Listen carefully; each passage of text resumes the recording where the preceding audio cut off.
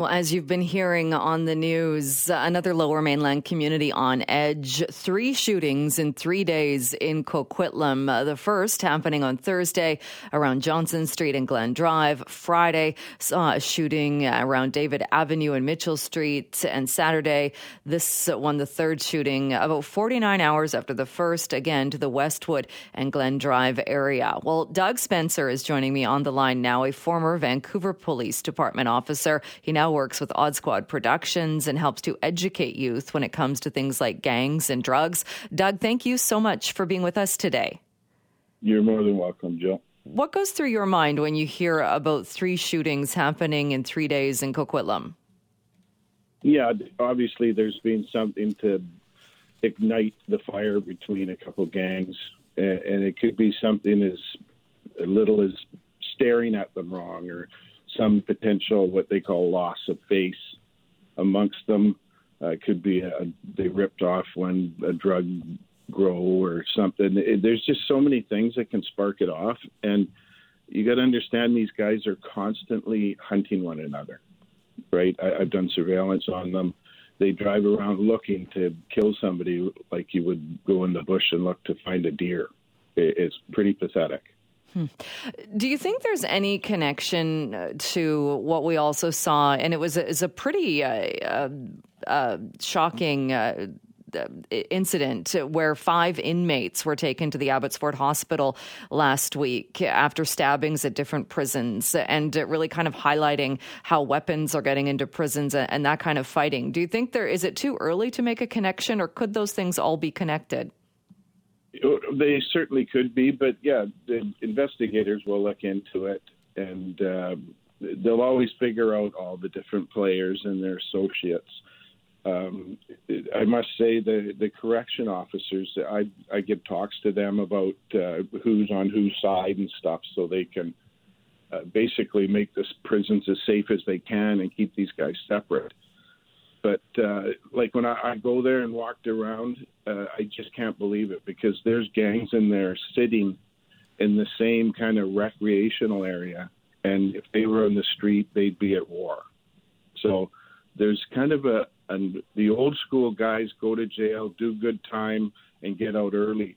These young guys are really hot-headed, rash, and it may be related. And it'll go back and forth for as long as you can imagine. It seemed like, or wasn't something that I had remembered hearing about before, that Correctional Services Canada actually asked for the Abbotsford Police Department to help them to attend the hospital because there were so many inmates from the prison that were being transported there. Is that something that does seem to you out of the ordinary? Yeah, no, occasionally you'll get guys that have to get taken to the hospital that are complete risk. If you got a guy like Jamie Bacon and he got hurt inside and had to go to the hospital, there's guys looking to kill him. So, they have to do that. The correction officers, how they keep those guys from killing one another every day is a credit to their ability, because it's just unbelievable in there. You've got a bunch of stone killers in a closed environment, which is unbelievable. And are we seeing as well things change in that I know there's been a lot of talk of drones being used to bring weapons into the prisons and to bring things in. Is that becoming more of a factor as well? Oh, yeah. It starts in the U.S. and usually several years later it'll come up, make its way up to Canada, and it's arrived, right? So they're using drones to drop off drugs and contraband and shanks and all sorts of stuff. And, there's probably nothing in the criminal code that addresses that. The legal authorities are going to have to look into it. But, you could imagine trying to do an investigation into that. How do you track down the person in control of the drone? And it's just a nightmare. And Doug, going back to, again, the series of 3 shootings, again, in 3 days in Coquitlam, and like you said, something has flared up and this has prompted this activity.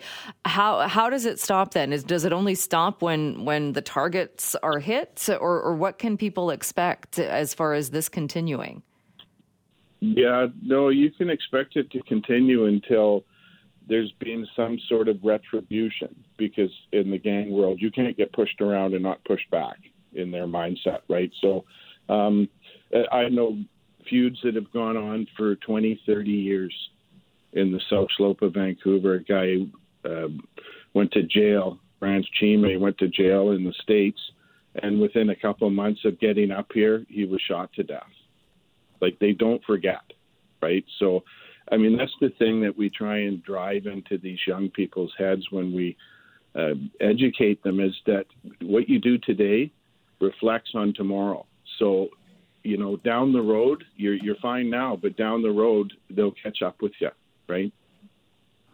The victim of the shooting on Saturday, an update was sent out a little bit earlier today, not identifying who this person is, but saying the victim is a 21-year-old man from Coquitlam. And when you talk about the ages or kind of the gang members who have maybe served their time or back out or whatnot, for someone to be 21, is that not still, I mean, 21 is a young age. Is it considered a young age as far as if you're in gang life? It's kind of middle-aged, really, because very few of them actually live into their 30s if they get involved in this stuff, right? There's a young guy, I think, with his dad, 12, 13-year-old guys in Surrey shot to death. The ages seem to be getting younger. So, and there's more violence, right, where older guys may have some type of brain matter to realize it's going to get them in the crosshairs of the police. These young guys, they don't care. They're living out some movie they've seen on TV, right? And the particular shooting as well in this one, again, that took place on Saturday, talking or hearing from investigators saying, once again, this was a shooting that happened in a very busy area. Are you seeing less regard for safety of others, for safety of people who just happen to be in the area? Oh, yeah. There's no regard. They don't care who's there. Like I said previously, they're constantly hunting one another, and they don't necessarily know where to find them. But obviously, somebody has told them about this place in Coquitlam. It's a place where you can find them. So they'll send out guys that search that area, just like when Bacon got shot in front of the casino in Kelowna and Larry Amaro. Somebody spotted them in the casino. Phone calls were made, and a couple carloads of hitmen came up from the Lower Mainland. That's the way it works. The guys who were the targets then, they must know that there's that possibility or that they're being hunted. Yeah, but they don't think logically. If someone's trying to kill you, lie low, get out of town, do whatever, right?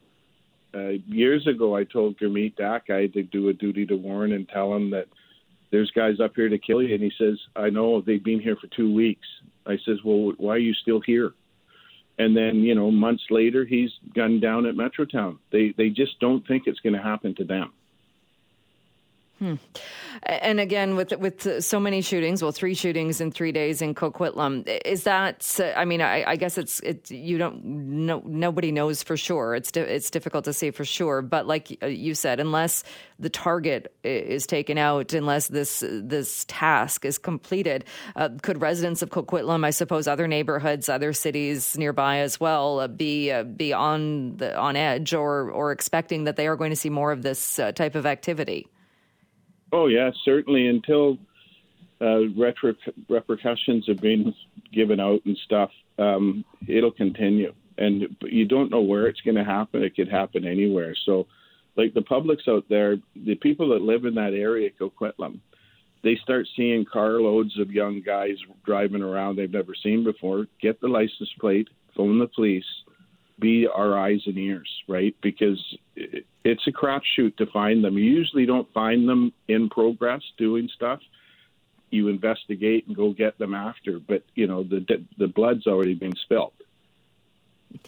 And when you see this and you talk about this happening, like I said right at the beginning, you're a former officer, but you also do help educate youth about gangs, about this lifestyle, about, like you said, 21 is kind of middle-aged if you're involved in gang life. Is that working, do you think, or are people being deterred from going down that path? Yeah, I've had dozens of young people reach out to me on social media and say, you saved my life. You came to my school years ago and I was involved and you kind of woke me up. That's a win-win for us at Odd Squad, right? And for society as a whole. You just don't know. So, you got to educate kids that they're basically the collateral damage of gangs. There's no glory. There's no money. It's misery. And if you live through your bad mistakes, it's a miracle. Well, Doug Spencer, we'll leave it there for today. But as always, thank you so much for coming on the show and for talking more about this. You're more than welcome, Jill.